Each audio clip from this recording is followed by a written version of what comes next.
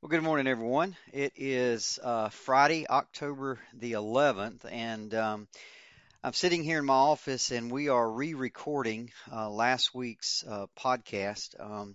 We had some technical difficulties recording it live, and so we apologize for the delay in getting it posted, but we'll get that done here pretty soon. If you got your Bibles and you'd like to follow along, we'll be in Job 32 to 37. We'll be covering 6 chapters today. And the title of our lesson is A New Argument. A New Argument. Now, it turned out that the week before I was gone, and Chuck Coburn, Pastor Chuck, sat in for me. And I want to just tell him I appreciate him doing that. So I wanted to take a quick review, if I could, of where we are as we come to chapter 32. So as we all remember, from chapter 4 to 31, Job is debating with his 3 friends, Eliphaz, Bildad, and Zophar, and they are conversing or debating or talking about the meaning of suffering. And if you'll remember, Job's 3 friends had a particular theology of suffering that they felt was absolute. Eliphaz talks about this in Job 4, 7 through 9, and he said this: As I have seen, those who plow iniquity and sow trouble reap the same. In other words, basically their philosophy of life, and they saw it as an absolute philosophy, was you reap what you sow. Now, in our lesson, we tried to put this in a picture. And at the top of our little PowerPoint thing was a title called God's Justice. And there was an arrow pointing to a box on the left and an arrow pointing to a box on the right. The box on the left is labeled righteousness, and the box on the right is labeled sin. Their view is that God's justice requires him or obligates him to reward righteousness and punish sin. So in the righteousness box, you see things like health, prosperity, and peace. In the sin box, you see things like sickness, poverty, and adversity. It's what's called retributive justice, that everybody gets what they deserve. And God's justice requires him to do that. That was their view of suffering, their theology or philosophy of life, you might say. Now, Eliphaz did admit in chapter 5 that sometimes suffering is chastisement or discipline from God, and it could be good for us. But in their eyes, extreme suffering, like the ones like the suffering that Job was going through, just could not be explained this way. In Job 22:5, they said to him, or Eliphaz said to him, Is not your wickedness great and your iniquity without end? See, according to Eliphaz, extraordinary suffering like Job cannot be the result of chastisement or discipline. It can only be explained as punishment for grievous sin. Now, Job defends himself against this in 2 ways. The first thing he says, look, that's not always true, right? He said, look around the world. We've seen people that are wicked that prosper, and we've seen people that who are righteous and they suffer. So you can't put God in a box. It just doesn't always work that way. That might be the rule of thumb, but there are exceptions, and he shows evidence for that. So that's the first way that he defends himself. The second way he defends himself is by maintaining his integrity. He says, "Look, I haven't done anything that bad, right? I'm a righteous man. I show me my sin, right?" He just says over and over, that's not who I am. So in the end, the theology of the 3 friends is unsustainable. As a result, their speeches become repetitive. They just say the same thing over and over again. They become much more hostile. They begin to accuse Job of things that just are not true. And they become shorter and shorter as the conversation comes to a close. So by the time we get to the end of chapter 31, the friends' argument have come to an end. And as I said earlier, they're this rigid theology of retributive justice where everybody gets what they deserve. It just cannot explain Job's suffering. Now, at the same time, Job has his own issues to deal with because here's the thing we have to understand. Job believes in the same law. Job believes in this same standard of retributive justice. In Job 16:4, he said this, I could also speak as you do if you were in my place. I could join words together against you and shake my head at you. In other words, Job is saying, look, if the shoe was on the other foot, I'd be saying the exact same thing. Because he believed the exact same thing for years and years. The difference is that now that it's happening to him, he knows he's innocent. So Job's problem is that he cannot make his suffering fit with the justice of God. Let's go back to that picture that we had earlier with God's justice at the top and an arrow pointing to righteousness and an arrow pointing to sin. Well, see, in the righteousness box, Job believed that God rewarded righteousness with things like health and prosperity and adversity. But in his case, in that box, now he sees sickness and poverty and adversity. So if we go back to the top, his problem is God's justice. What's going on here? Is God just arbitrary in his ways? Does he just kind of dole out rewards and suffering in just this willy-nilly kind of way? You see, that's the issue that Job is struggling with, and he has no answer for that. He has really no idea why all of this is happening. Now, in the midst of all this, all of these men do agree on one thing, and that is that God rules the affairs of men, and he does so wisely. In fact, we mentioned this early on. One thing they agree on, God is doing this. They never argue that point. This is God, and they're right.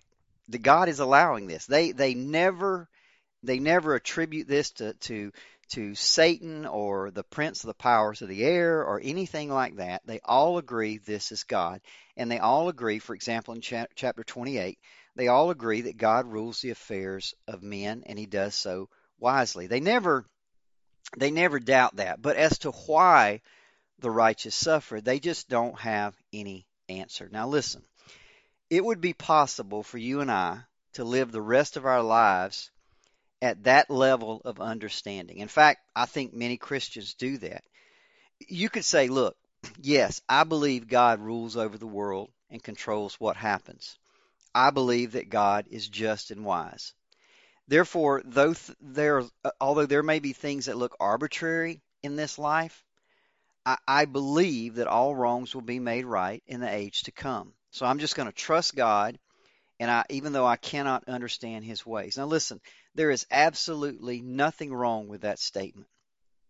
Everything about that statement is good, and everything about that statement is true. But here's the thing.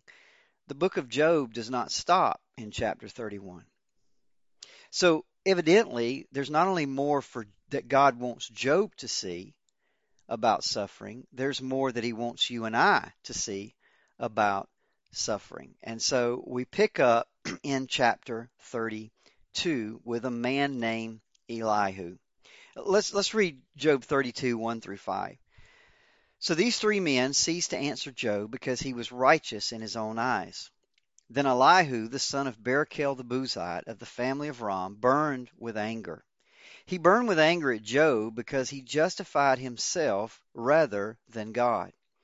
And he burned with anger also at Job's three friends because they had found no answer, although they had declared Job to be in the wrong.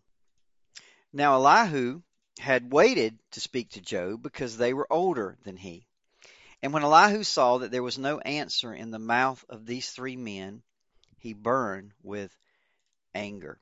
Now, what do we know about Elihu? Well, the first thing we know is he's young. Well, how young is he? Well, remember that Job will live another 140 years after this is all over. So if you go back to our introduction, we really believe that this is happening around the time of the patriarchs where men lived probably anywhere from 180 to 210 years old. So Job could be anywhere from, say, 40 to 70 years old. So even though Elihu thinks they're old men, um, they're not really that old. And Elihu himself is probably fairly young. He could possibly be even a teenager. Another thing we know about him is he is an angry young man. In fact, it points out 4 times in there that he is angry. Now, where he comes from, we don't know. Did he come with the 3 friends? Has he been there all along? And they just didn't mention him? That's possible. We do know that he's been sitting there listening to them, because several times he will refer to their words, what you've said, you said this. So he's been there listening to these conversations, but we just don't know. He just kind of comes out of nowhere. Now, here's the really interesting thing to me about Elihu. In studying for this lesson, I ran across a story from a pastor's conference on the book of Job. So there was this conference that was held on the book of Job where they invited pastors. So these are men of God. These are preachers and teachers, men that are committed to the book of Job, and they actually came to learn. Okay, well, just just to talk about Job and learn how they can better teach and preach the book of Job. And in one of the sessions, a leader asked the attendees, should the speeches of Elihu be trusted like the speeches of God, or should they be discarded like the speeches of Job's 3 friends? And he asked for a show of hands. Well, it turns out the show of hands was evenly divided. Now think about that. Every attendee there is committed to studying and preaching the book of Job. Every attendee there is committed to the inerrancy of Scripture, yet there is basically a 50-50 disagreement on how to interpret the words of Elihu. Now, there's no doubt that Elihu is mysterious, right? You see, the 3 friends, we know them. Job calls them miserable comforters. We know that at the end of the book, they are going to be rebuked by God. So we know where to put them. But how do we take Elihu? Should we, as we go into his theology, as we listen to his arguments, should we take him serious? Is he speaking the truth? Is he more aligned with the words of God? Or is he more aligned with those miserable comforters who call themselves Job's friends? So before we look at what Elihu says, I want to survey his theology. Does he have answers the others do not have? Well, I want to give you 6 reasons that I think the answer is yes. Okay? The first one is I believe we should listen to Elihu because he really does say something new. When the words of Elihu are introduced to us, they're not introduced as a continuation or a repetition of what his 3 friends had said, but they really are introduced to us as something new. In fact, he will disagree with both sides of the argument. Let me give you a couple of examples. In Job 32, 6 through 15, it says this: So Elihu, the son of Barachel the Buzite, answered and said, I am young in years, and you are very old. Therefore I was afraid, and I dared not declare my opinion to you. But great men are not always wise, nor do the aged always understand justice. Therefore I say, listen to me, and I will declare my opinion. Indeed, I waited for your words. I listened to your reasonings while you searched out what to say. Now he, talking about Job, has not directed his words against me, so I will not answer him with your words. So twice there he says, let me give you my opinion. And then at the end he says, I'm not going to answer you with your words. In other words, I'm not going to say the same thing that you said. So the first thing we know about him is he really is going to come with with something new. The second reason I think we should listen to Elihu is the fact that he's given 6 chapters. Now, why do I think that's important? Well, listen, as I said earlier, The inadequacy of the theology of the three friends was demonstrated by the fact that their speeches got shorter and shorter and shorter. And then by the time you get to chapter 31, they just stop completely. In fact, Bildad in chapter 25, he only manages 6 verses. And when Zophar, it came his final turn to speak in the third round, he didn't even say anything, right? Now, with all of that, wouldn't it be strange if Elihu were given 6 chapters to say all those inadequate things all over again? I mean, that would just make no sense. We just spent chapter 4 to chapter 31, and those guys saying that stuff over and over, and they're getting more hostile, and they're getting repetitive, and they're getting shorter. And all of a sudden, Elihu shows up and says the exact same things. That makes no sense. Surely the amount of space given to his words signals that something crucial is being said. The third reason I think that we need to listen to Elihu is Job's response. You know, Job never, he never hesitated to argue with the other three friends. Yet he will not try to rebut or argue with Elihu as he did with the others. And in fact, despite the fact that Elihu challenges him, in Job 33, Elihu says this, "Answer me if you can. Set your words in order before me. Take your stand. If you have any words, answer me. Speak, for I desire to justify you." But Job doesn't. And I think that is significant. The fourth reason I think we need to listen to Elihu is God's response. I mentioned in chapter 42, it says this, 42:7, "After the Lord had spoken these words to Job, the Lord said to Eliphaz the Temanite, My anger burns against you and against your 2 friends, for you have not spoken of me what is right, as my servant Job has." So God is going to rebuke Eliphaz, Bildad, and Zophar, but he does not rebuke Elihu. Well, why? Well, the only explanation is that Elihu's words don't belong with them, that his words are different, that they speak rightly about God. The fifth reason I think that we need to listen to Elihu is it really is something helpful. He does offer a new insight into the suffering of the righteousness, and it is an insight that Job and his 3 friends seem to just have overlooked. Now, this brings us to the 6th reason, and I want to spend a little time here, and I've entitled this A Different Rebuke. You see, I mentioned earlier that a lot of people, as we saw at that pastor's conference, a lot of people put Elihu in the same boat as the 3 friends. They think he is just like them. Well, now, why would they think that? Well, the reason is because as you read through these chapters, many times he will draw the same conclusions about Job as the 3 friends did. For example, Elihu will accuse Job of finding fault with God. Job 33:9 through 10. These are the words of Elihu. "You say," talking to Job, "I am pure, without transgression. I am clean, and there is no iniquity in me. You say, Behold, he finds occasions against me. He counts me as his enemy. He puts my feet in the stocks and watches all my paths." See, he's accusing Job of finding fault with God. He goes on later and accuses Job of speaking ignorantly. In chapter 34, he says this, "Job speaks without knowledge. His words are without insight." Chapter 35, Job opens his mouth in empty talk. He multiplies his words without knowledge. Later on, Elihu will accuse Job of actually putting God in the wrong. Job 34:5 through 7. He says this, "For Job has said, I am in the right, and God has taken away my right. In spite of my right, I am counted a liar. My wound is incurable, though I am without transgression."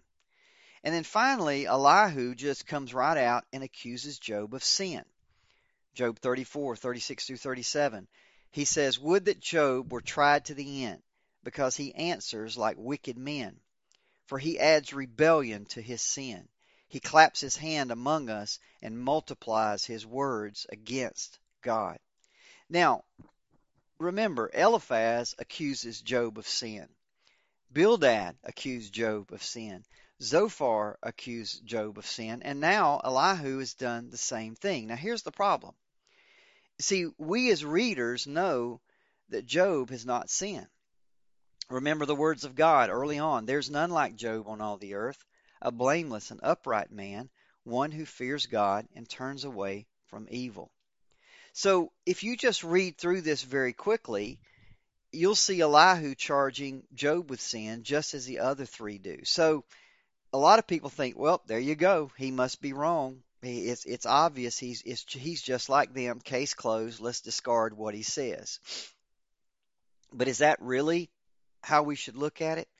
Let me tell you a couple things about it and why Elihu is different.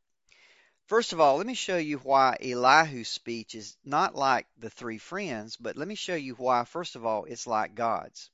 Now, I've already mentioned that later on, God is going to clear Job of all charges. Remember, we read that in Job 42, where God said, "My anger burns against you and your two friends," talking to Eliphaz, "for you have not spoken of me as what is right, as my servant Job has." But you've got to understand, that is only after Job has repented.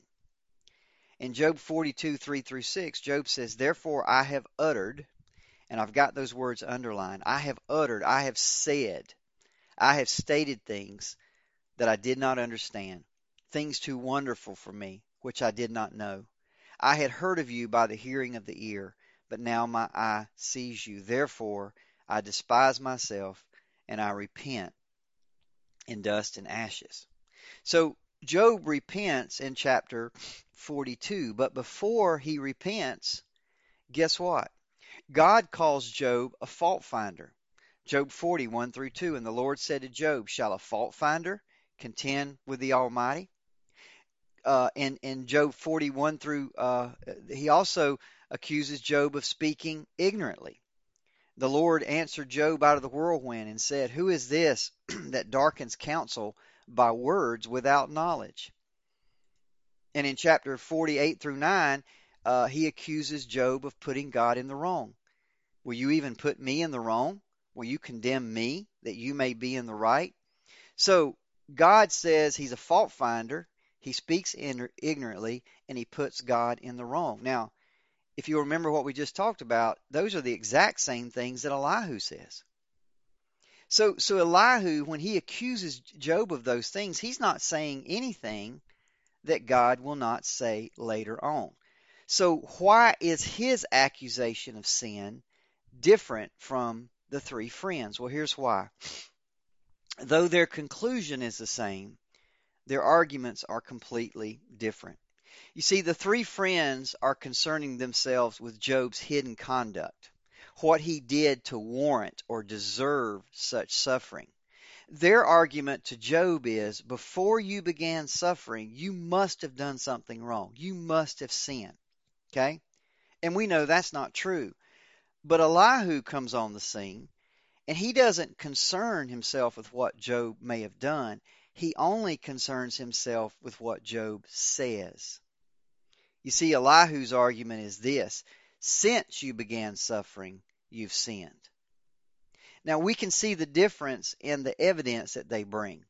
You see, Eliphaz, Bildad, Zophar, they have no evidence. They only have presumption. In fact, they go so far as to make stuff up. In Job 22, Eliphaz says this about Job: "For you have exacted pledges of your brothers for nothing. You have stripped the naked of their clothing. You've given no water to the weary to drink, and you've withheld bread from the hungry." Now, let me tell you, that's not true. None of those things are true. They have no evidence of any sin that Job has committed. In fact, he was blameless. There was nothing for them to point to. Okay? So they just made stuff up. Elihu, however, he brings specific evidence to support his charges. And it has nothing to do with what Job did before he began suffering. It has everything to do with what he said after he began suffering. For example, Job 33, 8 through 12. He says this: "Surely you have spoken in my ears, and I have heard the sound of your words. You say, I am pure. You say, I am without transgression. You say, I am clean, and there is no iniquity in me. You say, behold, God finds occasions against me. He counts me as his enemy. He puts my feet in the stocks and watches all my path. And then Elihu says this, behold, in this, the things you have said, you are not right. You see, in that one statement, Elihu puts his finger directly on Job's error. See, Job's error is sin that he repents for is not what he did before he began suffering. It's for the things that he says after he began suffering. You see, Job has focused too much on his innocence, and he has done so at the expense of God's grace and God's justice. His suffering caused him to say things about himself that are overly optimistic, and in doing so, he doesn't give God enough credit or enough glory. You see, even though Job is a righteous man, Job is not a perfect man. There was a sediment of pride that began to cloud the purity of his life when it was stirred up by suffering. Now we know that Elihu is right about this because later Job is going to repent. And what will he repent of? Well, let's read it again. Job 42. Job answered the Lord and said, therefore I have uttered. I have said things that I did not understand, things too wonderful for me, which I did not know. Therefore I despise myself, and I repent in dust and ashes. You see, confusion abounds over Elihu because a cursory reading makes us think, well, he sounds like Eliphaz, Bildad, and Zophar. Therefore, he must be like them. But when we really dig into it, we see that what Elihu means by his conclusions is not what they mean by theirs. And it turns out that his speech will ring with incredible truth. So, with that said, now we know what the difference is. Now we know that we can trust Elihu's explanation of suffering. So, what is it exactly that he sees that Job and his three friends do not? Well, he explains his theology of suffering, if you will, in two places, and I want to focus on both of those. The first is in Job 33:14 through 19. So he says this in those verses: for God speaks in one way, and in two, though man does not perceive it. In a dream, in a vision of the night, when deep sleep falls on men, while they slumber on their beds, then he opens the ears of men and terrifies them with warnings. Man is also rebuked with pain on his bed, and with continual strife in his bones. Now, Elihu here is describing two ways that God speaks to man. The first way is through his word. Now, you have to remember, these are the days before Scripture. There is no Old Testament. There's no New Testament. There's no Scripture at all. So the Word of God would take the form of visions and dreams. And we saw that in our study of Genesis. That's how he would appear and speak to men. So today we have his word, of course, but then they didn't. So that's the first way that God speaks to man. Secondly, he says, that God speaks through suffering. Now, why does God speak those two ways? What is God trying to accomplish? Well, he tells us this in Job 33:17 through 30. That he may turn man aside from his deed and conceal pride from a man. Behold, God does all these things twice, three times with a man, to bring back his soul from the pit, that he may be lighted with the light of life. You see, Elihu here does not picture God as this angry judge who's punishing people.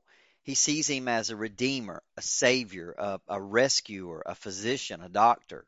The pain that he's causing is a rebuke, yes, but it's designed like a surgeon's knife. It's designed to turn people back from evil deeds. It's designed to get pride out of their life. So the pain he causes is like a surgeon's knife, not like an executioner's whip. In other words, God's purpose for the righteous in these dreams and in the suffering is not to punish, but to save from maybe from evil deeds they're wandering into, to save from pride, and ultimately to save from death. Now, the second place, which is even more specific, and the one I really want to focus on, is Job 36, 7 through 10. Job 36, 7 through 10. Let's read that.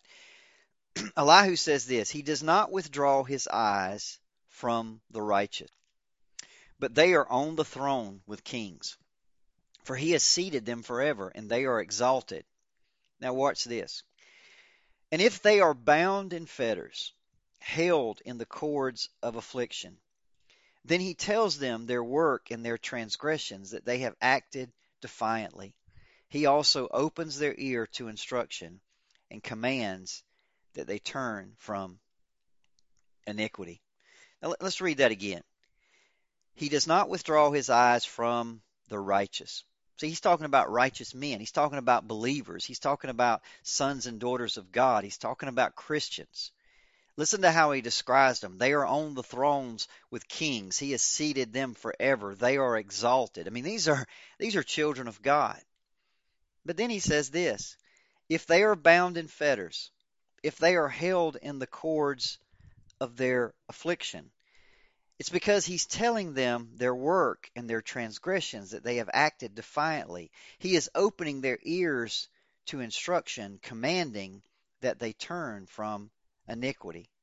You see, once again, we're seeing Elihu's explanation for the suffering of the righteous. It is used by God to teach and to turn. It always reminds me of Psalm 119:71, where David said this: It is good for me that I was afflicted, that I might learn your statutes. It was good for me that I was afflicted, that I might learn your statutes. You see, that's what Elihu is saying. Affliction makes a righteous person sensitive to his sin. It may be a lot of sin, it may be a little sin, but it makes you sensitive to your sin, and it helps a righteous person hate their sin and renounce their sin. You see, there are dimensions of godliness that the righteous can only learn through affliction. Now, what's the central lesson that we've learned so far? The central lesson for us from the book of Job, now that's thus far, we're not done yet, is that the children of God will suffer. But when they do, it's not a punishment for sin. Let me just say this right here. If you are a child of God, any suffering you go through is never a punishment for sin. Never. Because Christ has already borne your punishment for your sin on the cross. It's already been paid for. It can be a chastisement. It can be discipline. It can be the loving hand of God, just like a father and mother discipline a child to keep them on the right way. But it's not a punishment. Christ has already borne the punishment for our sin. There is no double jeopardy in the kingdom of God. Listen, our Father in heaven has chosen us from before the foundation of the world. That's Ephesians 1. He has justified us through the gift of saving faith. That's Ephesians 2. And he's now sanctifying us by his grace through suffering. And this suffering is not dispensed arbitrarily among the people of God. It is an individually designed expert therapy dispensed by the loving hand of the great physician. And what's its aim? Its aim is that our faith might be refined, our holiness might be enlarged, and our soul might be saved. And above all, our God might be glorified. Now, that's what's taught so far. That is a central lesson in the book of Job. Unless you think, well, are you saying, is that only taught in Job? I'm going to close with 4 scriptures from the New Testament. 4 scriptures from Peter, from Paul, from James, and from the unknown author of Hebrews. 2 Peter 1, 6 through 7. Peter says this: In this you rejoice, though now for a little while you may have to suffer various trials. And he goes on to say, why are you suffering? So that the genuineness of your faith, more precious than gold, which though perishable is tested by fire, may redound to praise and glory and honor at the revelation of Jesus Christ. Hebrews 12:10 through 11. Our Father disciplines us for our good, that we may share his holiness. Now, for the moment, all discipline seems painful rather than pleasant, but later it yields the peaceable fruit of righteousness to those who have been trained by it. 2 Corinthians 1:8 through 9, Paul says, we were so utterly, unbearably crushed that we despaired of life itself. Indeed, we felt that we had received the sentence of death, but that was to make us rely not on ourselves, but on God who raises the dead. And finally, from the book of James 1:2 through 4, therefore count it all joy, my brothers and sisters, when you meet various trials, for you know that the testing of your faith produces steadfastness or endurance. And let steadfastness have its full effect, that you may be perfect and complete, lacking in nothing. Next week, we'll turn to our next lesson, God Shows Up.